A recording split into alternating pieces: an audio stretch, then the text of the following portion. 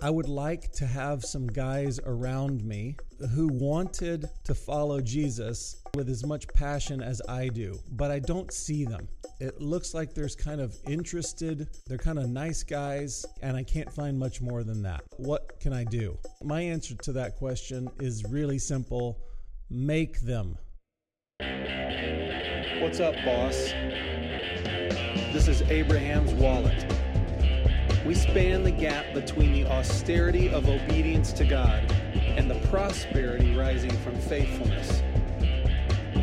Run your home and your dough like a biblical boss. What's on for sure is the Abraham's Wallet podcast. It is on. Oh, it's on. It's Okay, on. well, I hadn't planned to talk about this, but I'm on camera and I'm holding up the cup that I just happen to be drinking out of right now. And I'm looking at it, and it's a Texas A&M cup, and it actually says the home of the 12th man. There's a 12th man legend, which is that the 12th man, he actually came out of the stands at a Rice game in 1921. Didn't have to play in the game, but was willing to play, and he suited up, just a regular old guy. And this is the 100th anniversary of the 12th man legend, which I'll just say, and I think about the 1989 edition of Zondervan's New International Version of the Bible. They used the 12th man in the Bible as a picture of someone who came out of nowhere, as a parallel for Melchizedek, who came out of nowhere. It was this mystery guy. Anyway, so we made the Bible. I feel pretty good about that. And I'll just say the Aggies this year, they lost their starting quarterback to injury. They lost a couple of games because they lost their starting quarterback to injury. And then they did something amazing. Just a couple of days ago, they as an unranked team, they beat the number one team in the nation. Could we say they stemmed the tide? I'm sure that headline was used in some local newspapers. Okay, continue. They beat the Crimson Tide of Alabama, which is a mascot I don't understand. I don't know what a tide. I don't know what it is. I don't know the significance that it has to Alabama. I don't know what it has to do with an elephant, because I know they like elephants also as a symbol of the team, but that's not what they call the team. It's not the elephants. I don't even know what the elephant has to do with the team. There are no elephants in Alabama. I don't know what you call one player on the team.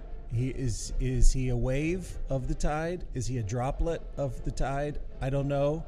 I don't know how that works. I also just throw out here, we have family that have deep connections to Auburn. I don't know what they are. They're supposed to be tigers, but their little yell is War Eagle. So it's an eagle or a tiger. It's a wave or an elephant. I don't know. We know what we are. We're farmers. And the nickname for a farmer is an Aggie, and that's what we are, and we won the big game. So I'm starting off with that. Kudos to our team. Forgive me for the rant. Well, can I just, while you were talking, I had the advantage of Google, and let me read from you. There's no Orators Corner this week, is there? Well, I was going to see what kind of time we had. I have an Orators Corner in my pocket. Okay, well, we did get a email singing the praises of Orators Corner today. Oh, yes! Oh, Yep. That delights me. I did not know that. That's great. Because as we're recording this, the first Orators Corner ever just released. That's today. right. We're actually not at our usual time of recording. We're recording on a Wednesday, and so that means the people got a new podcast today. But yes. And I got an email affirming it wasn't a takedown, it was a story of LeVar Burton, which that was nice. Oh yeah, that's funny. That has colored every time he's come up since then. I've thought, well, that guy's kind of a perv. Yeah. A skell. But sports writer Everett Strupper in 1930 at the Atlanta Journal was covering the Alabama football team, and he says, if you're going to read a direct quote from, who is it, Strepper? Everett Strupper. From Everett Strupper. I want you to try to read it in a 1930s radio broadcaster voice. Tell me what Everett might have said in 1930. That Alabama team of 1930 is a typical Wade machine. Powerful, big, tough, fast, aggressive, well-schooled in fundamentals, and the best blocking team for this early in the season that I have ever seen. Yeah. When those big brutes hit you, I mean, you go down and stay down, often for an additional 2 minutes. I question that. But yeah, it was an overstatement. Let's just get to the gravy of this. Okay, all right. Here we go. At the end of the quarter, the earth started to tremble. There was a distant rumble that continued to grow. Some excited fans in the stands bellowed, "Hold your horses, the elephants are coming," and stamped out this Alabama varsity. Oh, my. Okay. So that writer said they were Everett like elephants. Strupper, he said that they were like elephants because they had beaten Mississippi 64-0 on that day. And wow. Ever since then, the elephant has been emblematic of the Crimson Tide. Okay. I don't have a problem with that. Where did Crimson Tide come from? They should be the elephants. Well, the elephants became the red elephants to Strupper and other sports writers, and it caught on that season. The linemen, a.k.a. Big Brutes from Tuscaloosa, went on to finish that season 10-0 to earn their third national championship. Alabama has won a lot of national championships. Side note, they have not caught up to the team that has won the most national championships in the history of the United States, which would be the... Gosh, give me a second. It's not Princeton. Indeed it is, Stephen. Indeed it is. More national championships. Oh, my goodness. I will say... That's great. There's an asterisk if you look this up on Wikipedia, because the first national championship they won, there were two football teams in the country. One was Rutgers down the street from Princeton, and the other was Princeton. They played one regular season game, and Rutgers beat them. And then they decided to have a national championship, and Princeton won that game. That was national championship number 1. That is great. We haven't won a championship in the last 100 years or so, but we do have a substantial lead back in the days when there was only like 6 colleges. You've got a backlog of championships. Right. We might never get past, although Alabama, I think, is creeping. So, oh, boy. All right. Back to... Sorry for the football talk here at Abraham's Wallet. Yeah. Well, your little sports rant there has kind of cleared the way for me to give you a bigger rant / update on my past week. I just got back from some travel, and I was traveling with my family to Disney World. The most wonderful place in the world. The magical thing of kingdom. Place, yes. Yeah. And we had if you have a rant, I'm interested. We had some travel woes. Because this is an American issue. What happens when one goes to a Disney? We did have travel issues getting there. You may have heard of the air traffic controller strikes and pilot strikes and things like that led to us spending the night in Atlanta unexpectedly. And I'm going to give Disney some credit here, because they made it very easy to bump all of our park reservations back a day to accommodate our delayed arrival. So that was nice. And I went to Disney last at age 11. Oh, wow. Which is how old my oldest is. That was the last right now, time so you were at a Disney? Yeah. Well, let me ask you this. Okay. Did you find it delightful and nostalgic to go back on the Peter Pan ride and the Winnie the Pooh ride and that kind of stuff? No. Oh.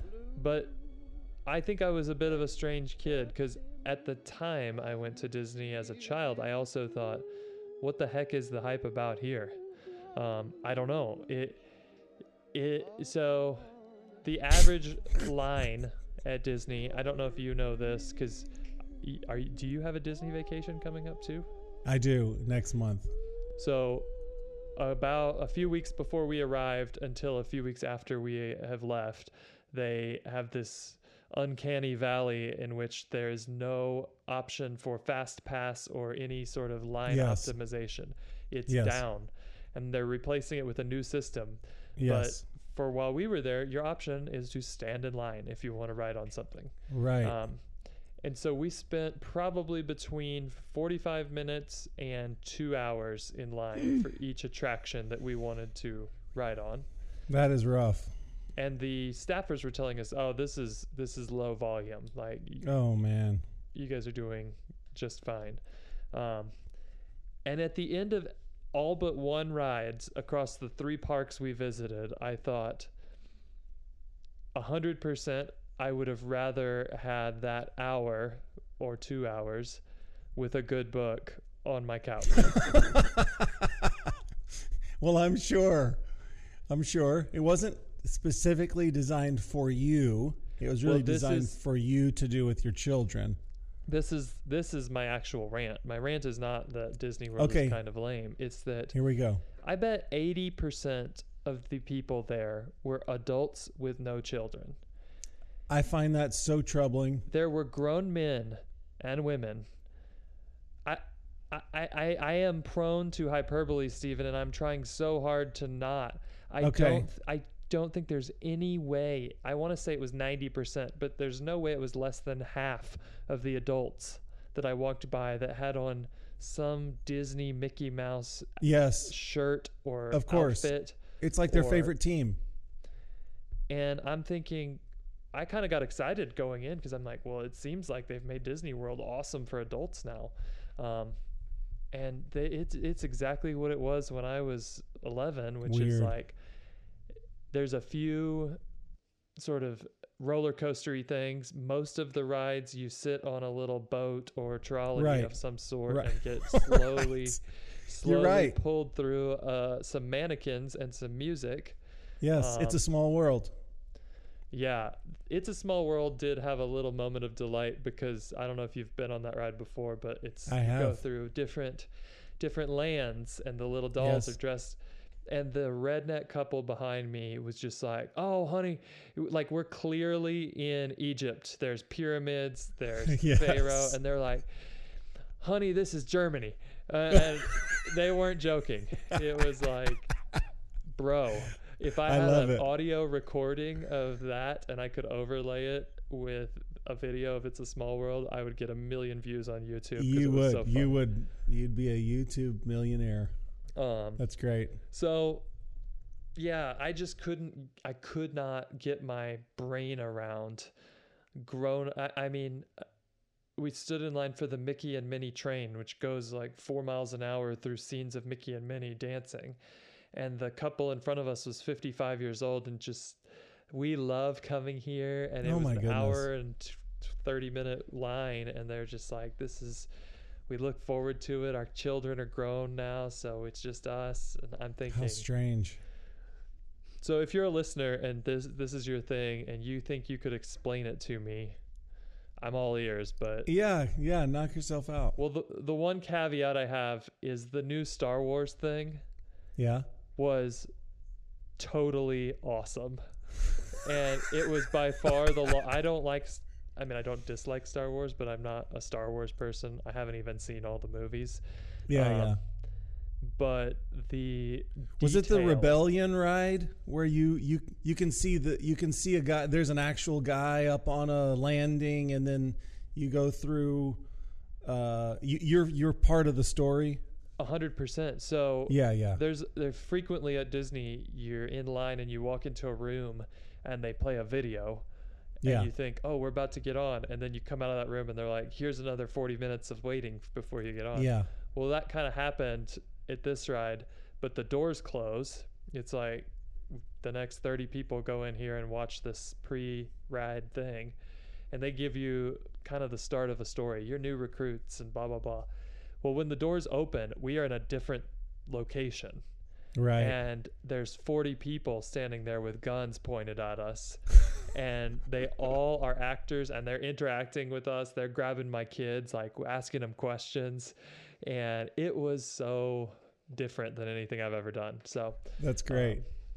That's all I'll say. But that ride was by far the longest wait, and it was the only one I thought was worth the wait. So Okay, good to know. just the whole Star Wars area, like lunch was, there's this giant jet engine pointing down on metal plates, and they're roasting chickens with like a spaceship engine. Oh, that's And cool.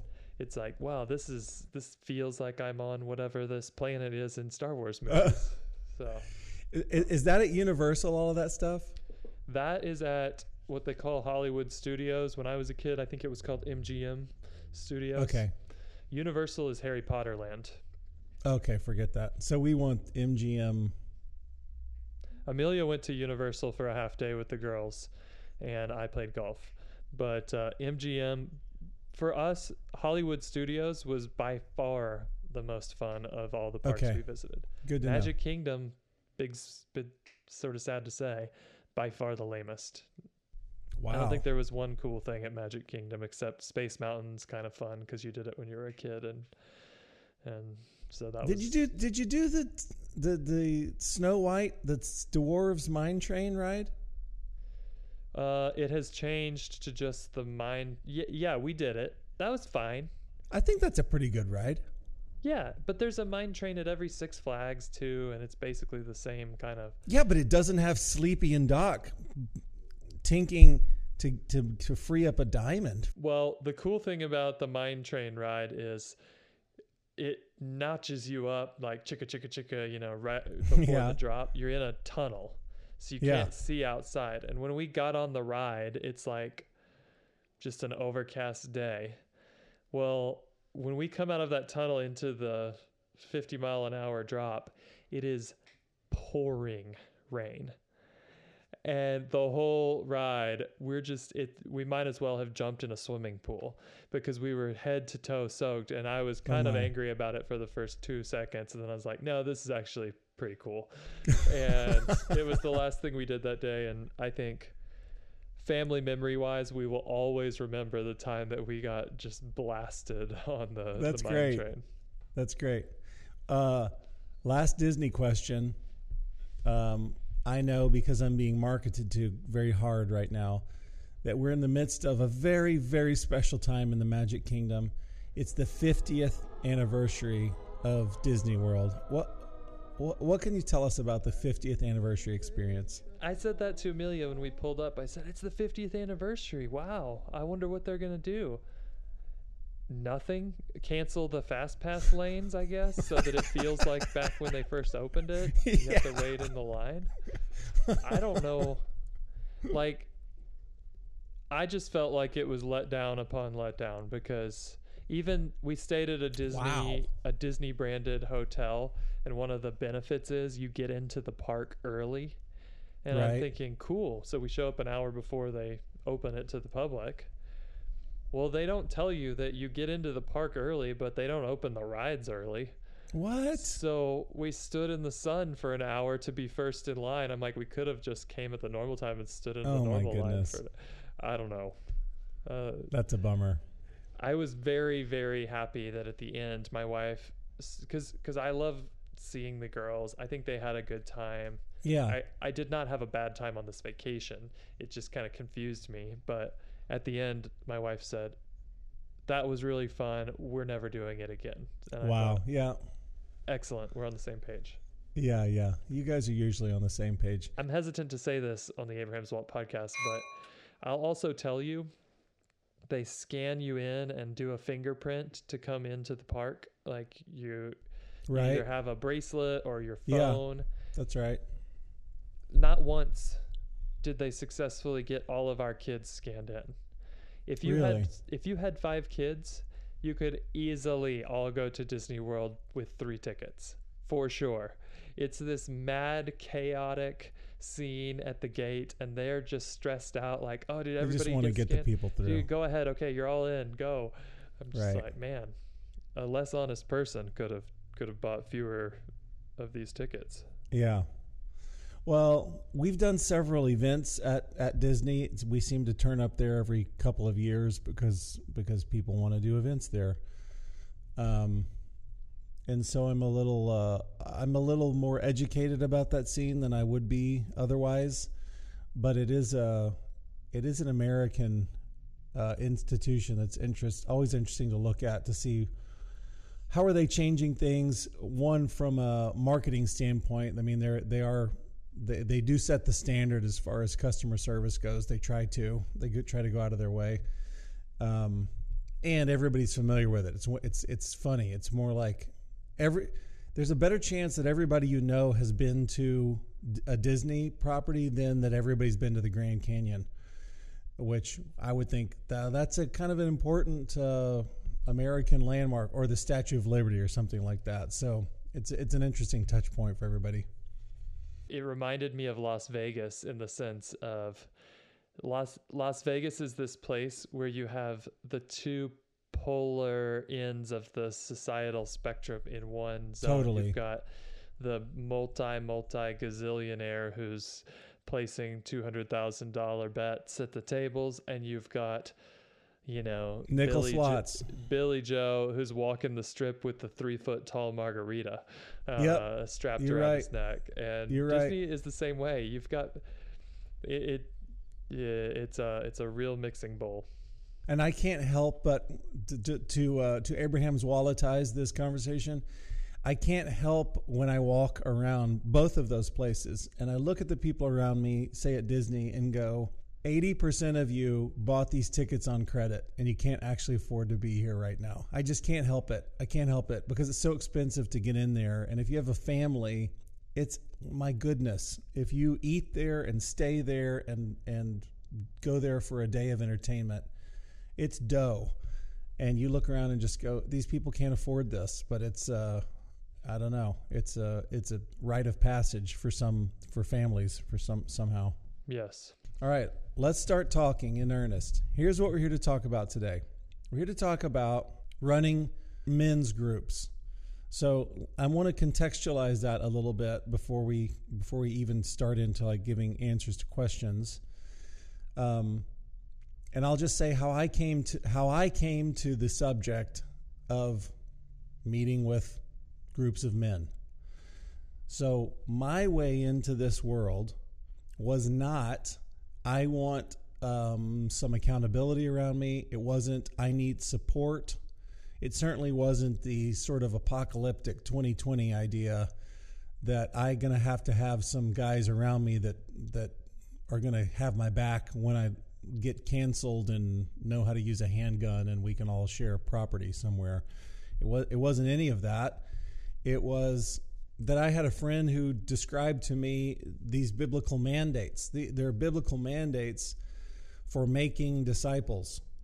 So the first command in the Bible to Adam and Eve is that they reproduce. That's this command that's given to humanity by God, which is, I want you to make more of yourself.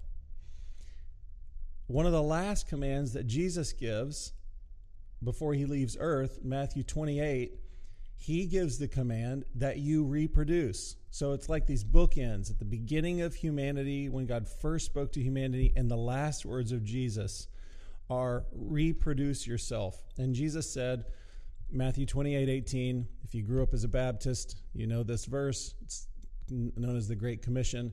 Go, or it could be translated, as you're going, make disciples of all nations and teach them how to obey. Teach them how to obey in everything. And baptize them in the name of the Father and the Son and the Holy Spirit. And I'm with you in this endeavor till the end of the age. So there's this command, go and make disciples. So when I was a young man, I understood or heard these commands, thought, well, this is our job. How do I do this? Well, I'll just say this is such a huge, important command. I would even say the stuff that we do with finances, with Abraham's Wallet, with Outpost, anything else that we do, it's under the auspices that we actually want to make disciples. We're trying to make disciples of Jesus. So we just happen to think that the financial arena is one that has been largely jettisoned by mass Christian culture, and we want to reclaim it because we want to make disciples, fully fledged disciples who are able to be elders and are able to lead and minister, etc. All that to say, the goal is making disciples, and I'm not gonna. I could talk for hours on this subject alone. I'll just recommend a couple of really easy reads if this is new information to you. The Lost Art of Discipleship by Leroy Eims, E-I-M-S. Good old Leroy wrote the book, The Lost Art of Discipleship. There's another book called Jesus Disciple Maker. That's a book by Hull. Now, I could give you more references. That's just a good. It's just a good background to go, okay, we're in the disciple making business, and even I'm a disciple in process. I want to be a more devoted, complete, sold out, trained and equipped and mature disciple, and I want to be making those around me. That's the idea. I recently fielded an email from somebody who had listened. You and I talked, Mark, about guys groups before, and somebody wrote in and just said, I listened to your podcast on starting men's groups, and I've been leading men's groups for years. It's encouraging to get fresh ideas, and I've got some questions. And his questions are, how long are your typical meetings? Where do you do these? Do you meet for a certain length of time, etc.? He just wants some practical, what do your meetings look like? So I just thought it might be helpful to describe for people. I'm assuming, let's say you're a 30-year-old guy listening to this, and you go, I would like to have some guys around me who wanted to follow Jesus as earnestly and with as much passion as I do, but I don't see them. It looks like there's kind of interested church guys around me. They're kind of nice guys, and I can't find much more than that. What can I do? I can tell you my answer to that question is really simple. Make them. Create the kind of men that you want to be around. Create the community that you want to live in. When I first came to Cincinnati, that's how I felt. I'm sure there were wonderful Jesus lovers here, but I didn't know them. And when I moved to this city, I was asking God and praying for God, where are the guys? Where's my community? And I think of that as my church. I mean, I think my church is a network of believers that I'm connected to who are all pursuing the Lord. And I didn't know where my church was. Where are my men? And I felt God say to me, this is the first time he said this. He's not necessarily saying this to everybody at all times, but I felt like I heard God saying to me, you're going to make that community. You're going to make the community that you long for.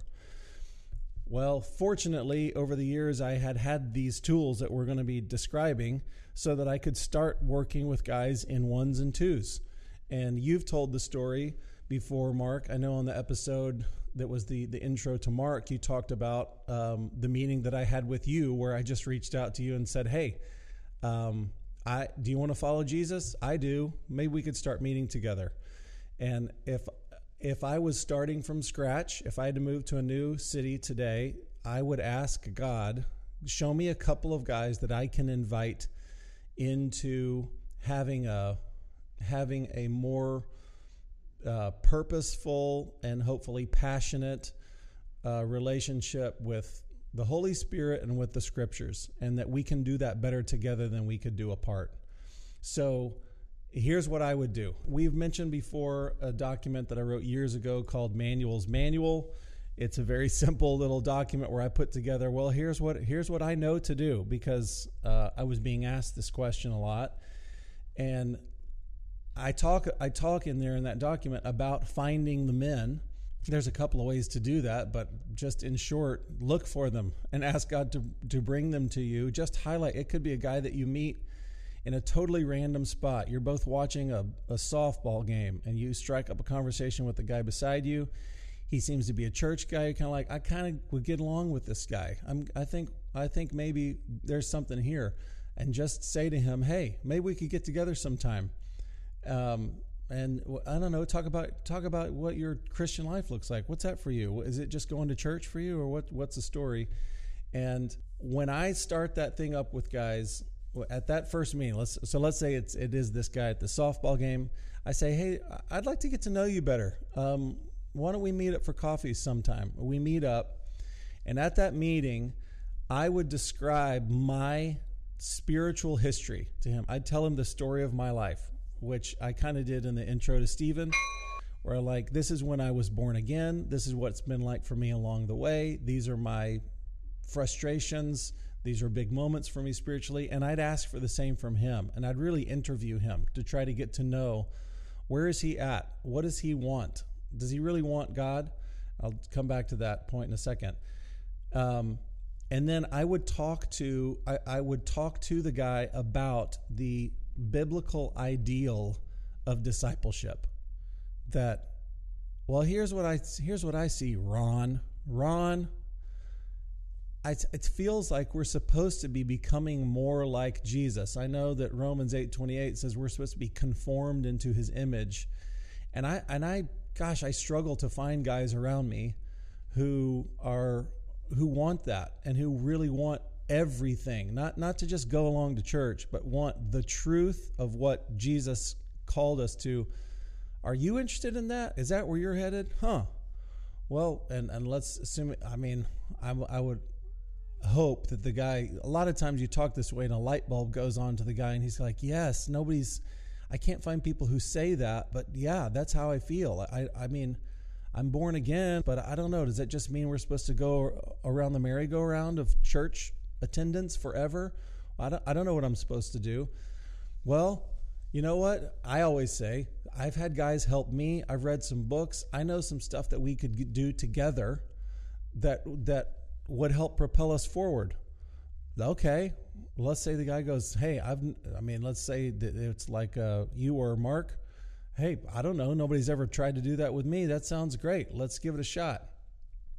And then I talk about what these meetings will look like. And that's what our email question was. Okay, what happens when you get together? Well, over the years, I've become more open to walking a guy through what you might think of as curriculum. Meaning, I know that he's going to have to get his head around how to spend time with God. I know he's going to have to get his head around how to turn the Bible into bite-sized chunks that he can negotiate with God and get those into his heart. I know that. I also know that leadership is something he's going to have to get his head around, and some of the eldership kind of concepts that we've talked about.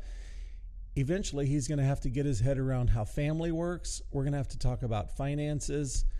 We'll have to get into some 5 capitals kind of discussions. And most of my experience with guys, we've just hit on those things as it's come up. If you want a layout of, well, here's a curriculum that you could walk through, there are books that do that. For instance, there's a huddle guide that Mike Breen wrote that describes that, how to run a huddle. He calls them huddles, which is a discipleship relationship back to football. I still have Meeting in Homes. Do you remember that little book? Yes. That was by Frank Viola, Gathering Oh, in yeah. Homes. Yes. Frank This Viola. little pamphlet. Similar idea. Yes. But I don't think you need any of that stuff. I don't think you need a curriculum. I don't think you need to go, well, we've got to hit these 12 topics in the next 2 years. I don't think you need that. I think really what people need is some shepherding and some oversight from people who, here's a very important phrase, people who have been one step ahead of where they are. That's what people need. Somebody who's one step ahead of where they are. So if you think, well, I've only been following Jesus for 2 years and I haven't really done that very good, so I don't really think I could help anybody else. Yes, you could. You could help somebody that is brand new to the faith. You could help somebody who doesn't know the Lord at all, and you could tell them your story and help them along. Or you could help somebody who has been following the Lord for, 1 year, but they didn't do it very well. Great. You can be help to anybody. You're one step ahead of where they're. You see this with children. A 5-year-old is very helpful to a 2-year-old. Well, I mean, they don't know anything. Yeah, they do. They know what it's like to be two and to be frustrated, and they can help. So we should be the same way spiritually, where we're just willing to help people. So just getting into these practicals that were asked in this email, I'm a little bit persnickety, have become this way because over the years I've tried many permutations of meeting with guys. And I'll just say, for me, the weekly meeting, when we all meet together, that should be 90 minutes to 2 hours long. And I say that because we have to have enough time that nobody's looking at their watch going like, okay, now what, this hour, we've got an hour. Is it over now? We have to have time for guys to share their hearts. There might be some prayer that's happening. We have to be able to discuss. And I'm thinking there's three. I like there to be three guys, me and two other guys. If you tell me, okay, there's got to be four other guys, okay, I'm willing to make that compromise, but it is a compromise. There will be something lost. The best experience for the follower guys, is if there's two of them and you. That means they have one peer beside them that's sharpening them and pushing them, but they fully have your attention. They fully have the platform. Nobody can get lost. In a group of 3 in 90 minutes, nobody's going to get lost. But if there's a group of 5 in 90-minute time, 1 or 2 of those guys can be lost. They can hide. They can deflect with their answers to questions. And you can't do that with 3 people. So I like 3 guys. I like 90 to 2 hours, 90 minutes to 2 hours for that meeting. The question was, where do you meet? I have opinions about this as well. I think the very best place you can meet is in somebody's home.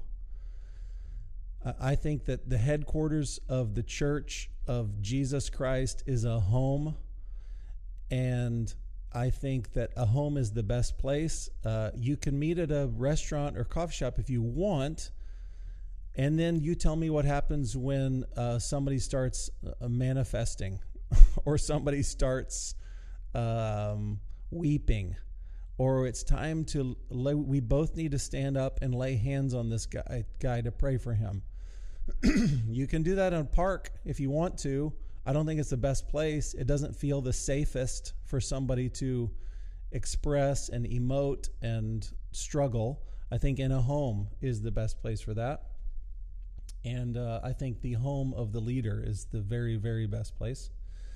I was asked, do you typically meet for a certain length of time?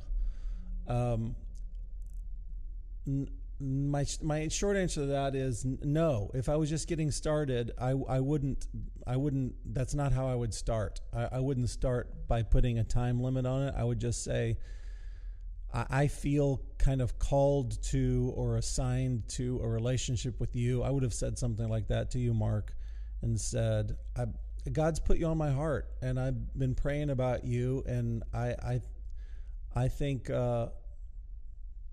we could do something really cool. I think we'd have a relationship that would serve you, and I want to serve you. So that's what I'm thinking. And if somebody has a fearsome attitude towards somebody helping them, that might scare them. But most people would go, you want to help me? Seriously? Okay, well, let's talk.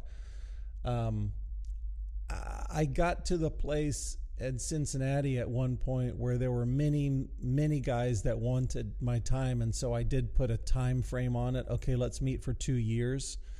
I'll just talk about the meeting real quick, how the meeting itself happens, and it's very simple.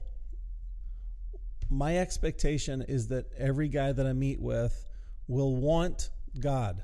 It's a very important idea. Colossians 2:6 says, just as you received Christ Jesus as Lord, continue to walk in him, being rooted and established in that which you were taught and overflowing with thankfulness. And I go over that verse with guys when I sit down with them and just say, look, I can teach you and I can help establish you in things that God is saying to you. That's mainly what our topic is whatever God is talking to you about, that's what we're going to talk about. But what I can't do for you is give you a heart that is after God.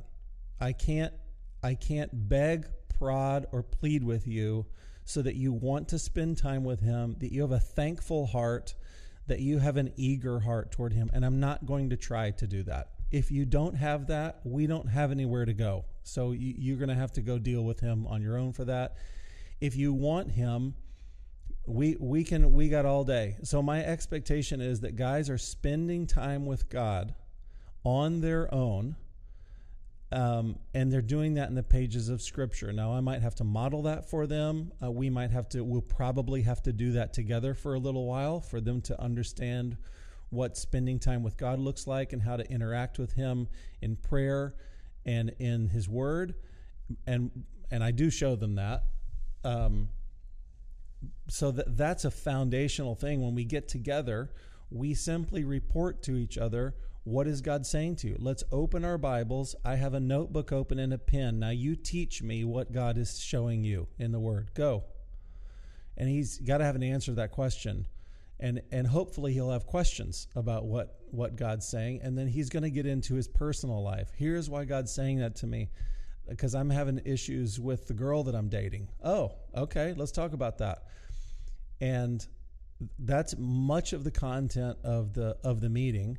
And then prayer together is a huge topic of the meeting. We're just going to talk to God about the things that are happening in these guys' lives as they're spending time with God. What's kind of coming to the surface as we're talking. And so we pray together, and one thing that I like to do, I learned this from Mike Breen, is to give guys to-dos based on the things they're hearing from God. So God is talking to you about giving, and you realize, gosh, I have not been giving. Okay, well, if this is most Bible studies, you go, wow, that's really interesting that you haven't been giving. Let's pray together. Have a great week. See you next week. That's not discipleship. Discipleship is that I am your friend, so I'm holding your feet to the fire to obey him. And I would even say your relationship with me to some degree is contingent upon you obeying him. And you, listen, I would grab a guy by the lapels. We both want him, don't we? Okay, we have to obey him. Wanting him and obeying him are the same thing. So if you say that he's convicted you about giving, tell me where you're going to give this week, where you're going to make it happen. Well, okay, I'm going to put this thing in place in my bank account. I'm going to have this talk with my wife, and I know I have to give $1,000 this week somewhere. I just have to give it. Okay, you're going to do that before we meet together next week. So I think that's on me as the leader to kind of walk through, okay, here's what obedience might look like for you. And I'm not trying to be the dictator. I want you to hear that I'm listening to what God is doing in this guy's life. I'm listening to what he's doing in the Scriptures, and then I reflect back to him. Now, here's a suggestion of what obedience might look like for you, and then I will ask him, how does that feel? Does that feel about? Yeah. A lot of times I go, yeah, that feels about right. Yeah. Okay, great. I'm writing that down. And by next week, you will have done this. Okay, great. And so all I'm doing is, my job is to help them apply what God is saying to them. It's as easy as that. And I'm just a shepherd to help them through whatever's going on. It's not the Stephen plan that they're on. They're on the Holy Spirit's plan of what he's doing in them. And I'm just supposed to help push it along. All right. Is there an expectation that another question from the email guy. Is there an expectation at the end of your time together that guys will start their own group? Well, one of the things that I will certainly be talking about when I'm meeting with guys is the concept of discipleship. It runs throughout Jesus' ministry. We can see it in Paul's life, Elijah and Elisha, John the Baptist. We see all of these guys who make disciples. So I'm going to be describing to them why I'm doing what I'm doing with them. I wouldn't say it's an expectation they're going to start their own group after it, but before we finish, I'm going to be asking them, has God put somebody on your heart to disciple, that just to look after? It might be a 7th grader, and I mean, because I've worked with guys who are 18, and there's a 12-year-old in their world somewhere that I think God wants me to kind of look after this guy. Great. How are you going to do that? And I want to help him. Again, I want to apply what he's feeling. So how are you going to do that? Well, I mean, I've got my driver's license. He needs to go to baseball games. I could take him to baseball games. Wow, that's an incredible way to serve.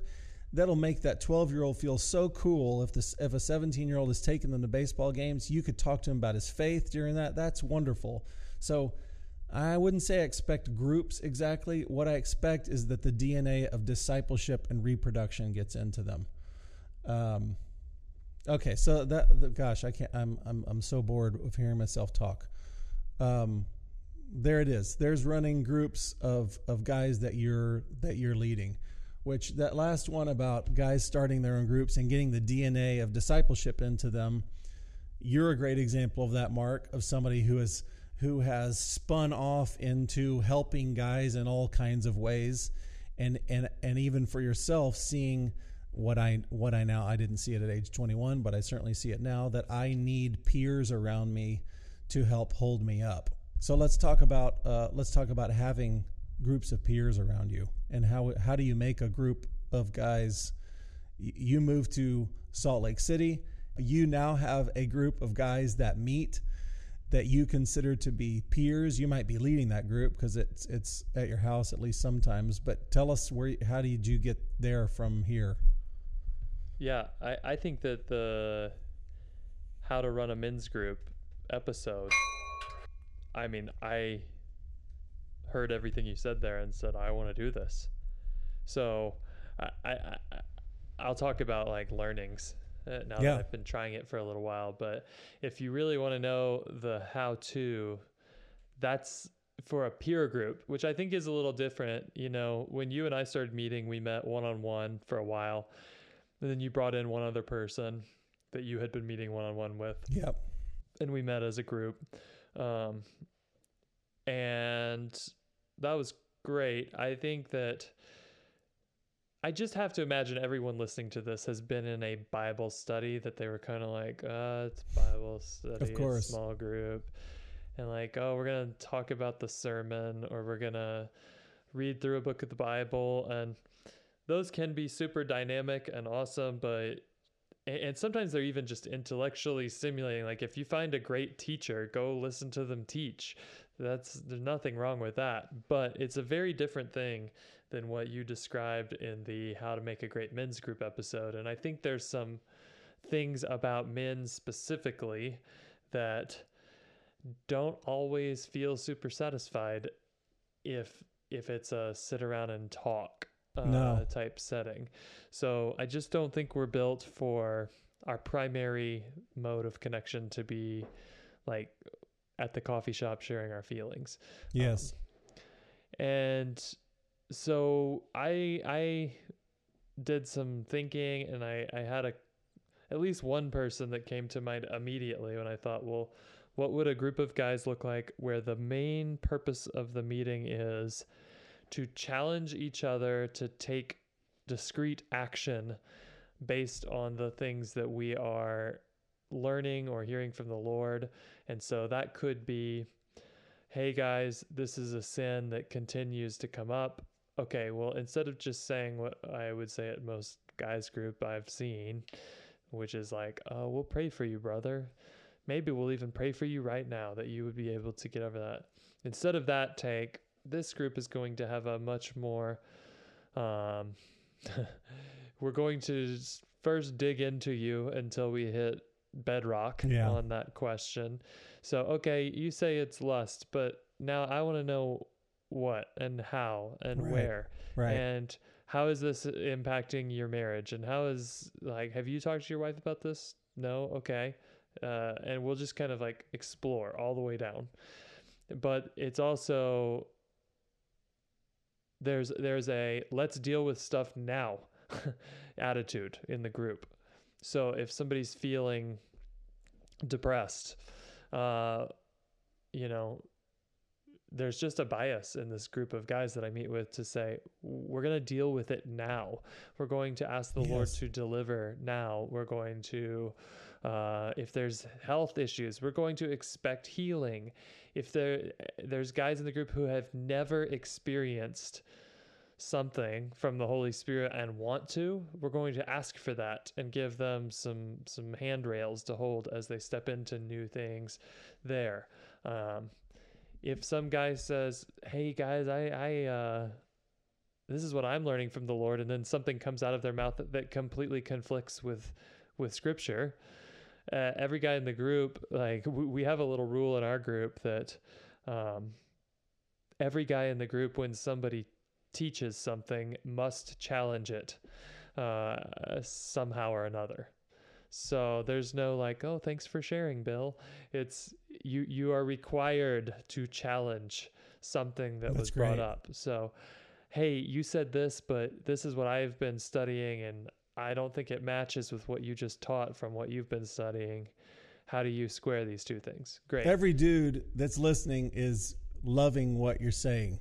Is like afraid and interested to go, I would love to be a part of a group like that. That would be fascinating. Yeah. I mean, I think we're just, how did we grow up? We grew up like wrestling with each other for fun. Yep. And I think guys, I don't know that girls don't enjoy this, but guys uniquely like to contend with each other and have guys that there's just man, if you know that everybody's going to be kind of calling you to the carpet, you're going to prepare differently for a meeting even. Yeah.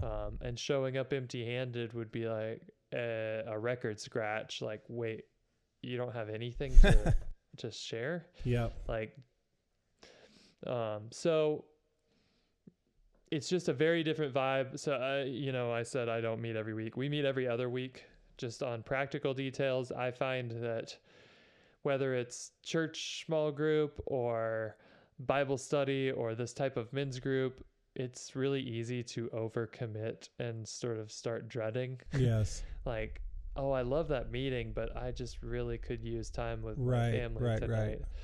And so I feel like every other week pattern works really well for us.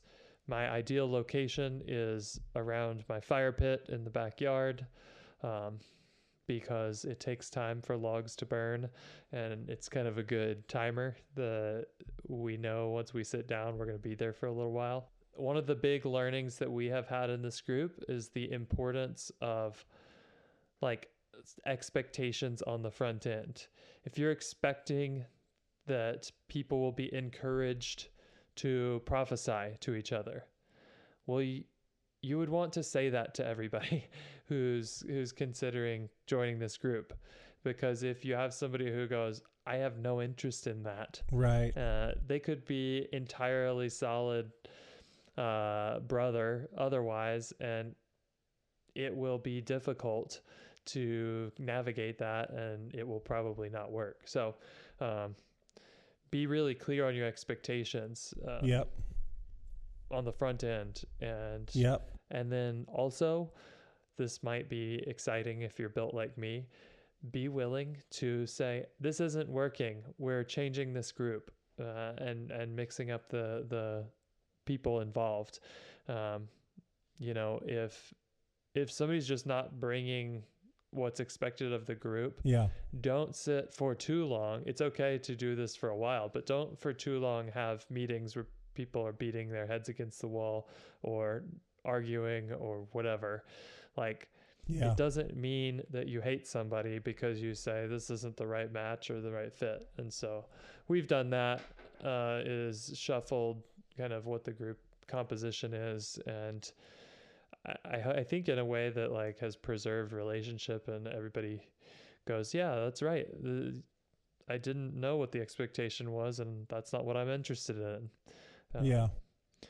For some reason, though, in a guy's group, because it feels really personal, I think that there's risk when you go there. There's risk of someone feeling like, well, I'm not good enough to be in this group, when that's not how people tend to feel if you invite them to a Bible study and they go, I don't want to do that right now. I mean, it's just a little more personal. Well, I think it's a very important point that you articulate. And I know that you've been a major part of creating the culture, that there will be a important aspect of challenge that's a part of this men's group. So what we're used to is high invitation. You can just bring yourself, you can share your inmost person, you're only going to be affirmed and welcomed here. And we have to create men's groups where there's an equal expectation along with invitation that there will be challenge that's a part of it. And that's a part of discipleship. Look at the way, my goodness, Jesus turned on his heel to Peter and said, "Get behind me, Satan. You don't have an interest, the things of God." He said to his guys, "How long do I have to put up with your faithlessness, guys? How long do I have to put up with you?" Strong language to the guys who had given everything to follow him, because there is an expectation, hey, we're going to go for it. Are we not going to go for it? And, that's another episode for a different day of when it's right to grab someone by the lapels and shake them, something that I have physically done a couple of times with guys and had great results because we need challenge, because we're used to people soft pedaling and kid gloving us all over our lives. And a disciple, it's important to consider that whether it's a peer group or a group that it's clear I'm the leader of this group, it's important to understand what discipleship is. And so a lot of times we need something physical, like, I'll give us an example, coaching basketball, something that I have done and know how to do. So when you're coaching someone, I'm working with my daughter's team right now. Okay, here's how we shoot a basketball. This is the proper form. I'm going to leave you guys to do drills. Do this drill for a while. Now I'm going down the line as everyone's doing this drills. That's not the right form, Susie. Your elbow goes here. Your feet are in the wrong place. Do it like this. Do it again. I don't think it. You will do it this way. You can do it this way. Do it. And she puts her elbow in the right place, her feet in the right place, and she tries it. You go, "That's right, Susie. That's how you do it. Now do that 100 times. I'll be right back." That's discipleship, is seeing what people are doing on the playing field of their life, giving them purposeful coaching, not to tear them down, but to say, you cannot do it that way. Don't do it that way. It will hurt you. I'm trying to cheerlead you to be in the right space. So a good shepherd and a good discipler, we can look at Paul. Sometimes he'll say, "Oh, my heart is being torn out for these people." And sometimes Paul is screaming at people and just going like, "This is Satan at work." And we have to have both of those gears as a man who's leading. And I'll also just say this, just to encourage just men meeting with men.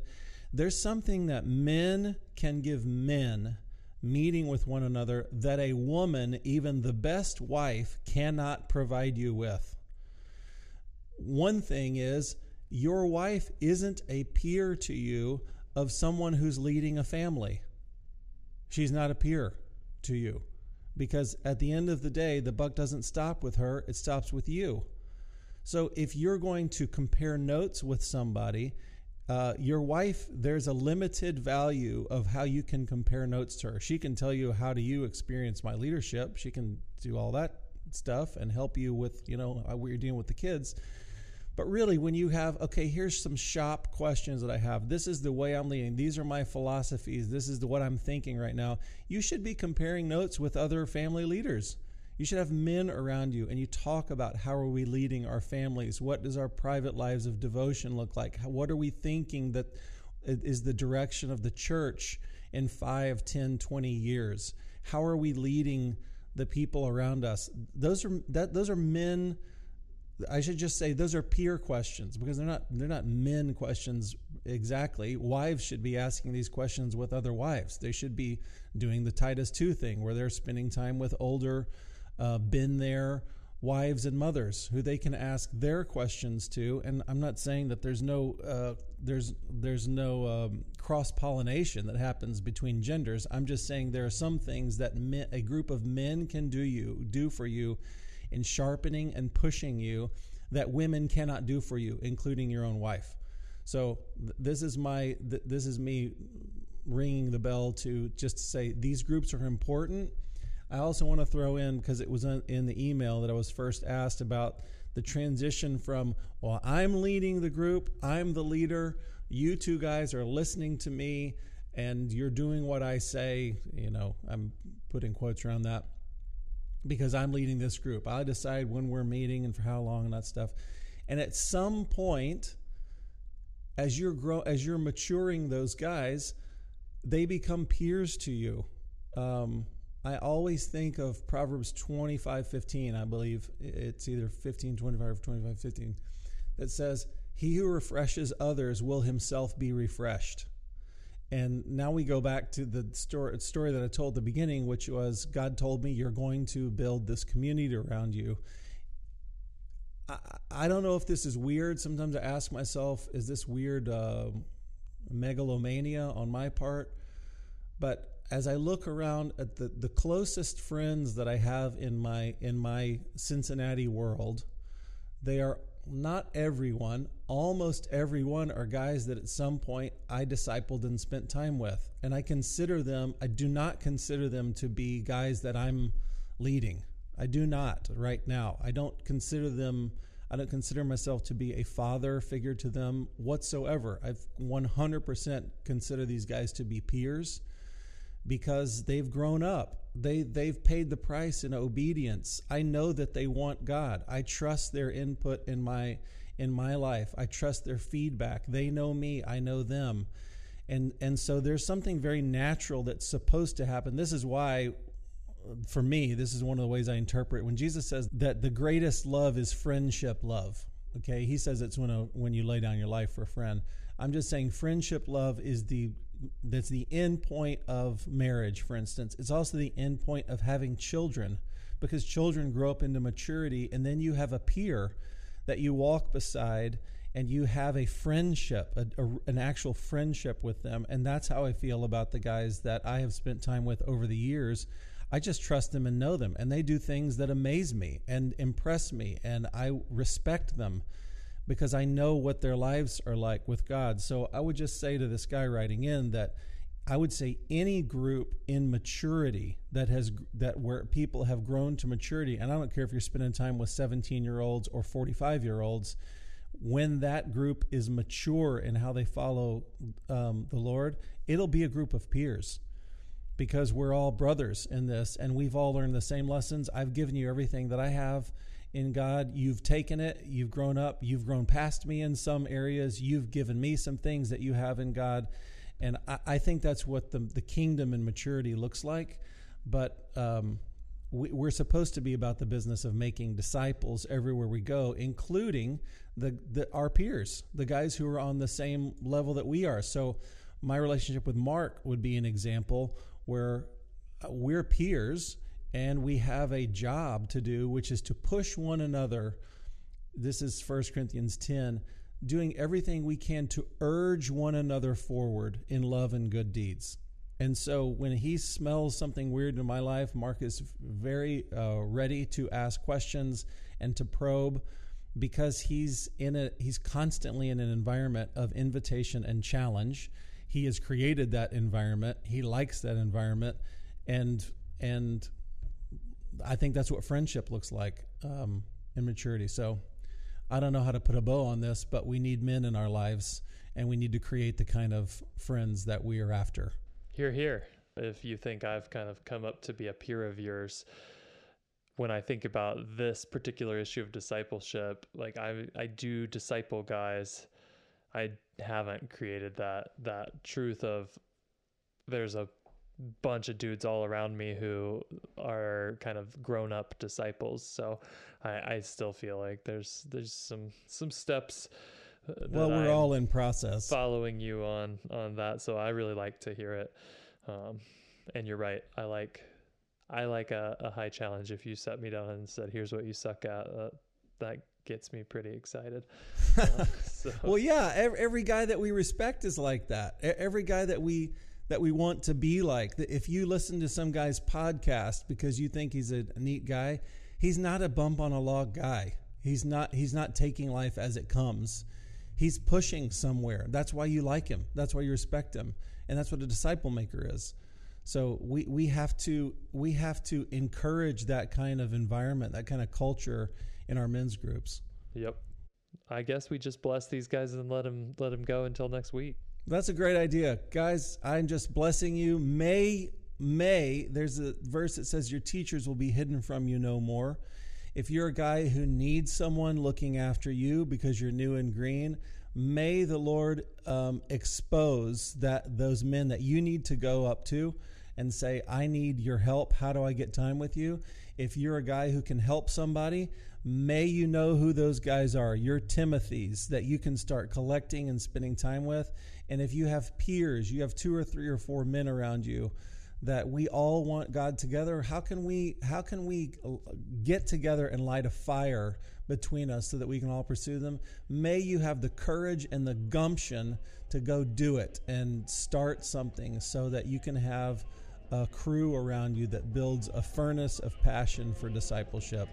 May you all find those men, and may you connect with them, and may we have relationships that make disciples of us all and build the kingdom. Bless you, and thanks for listening today. Amen. See you next week.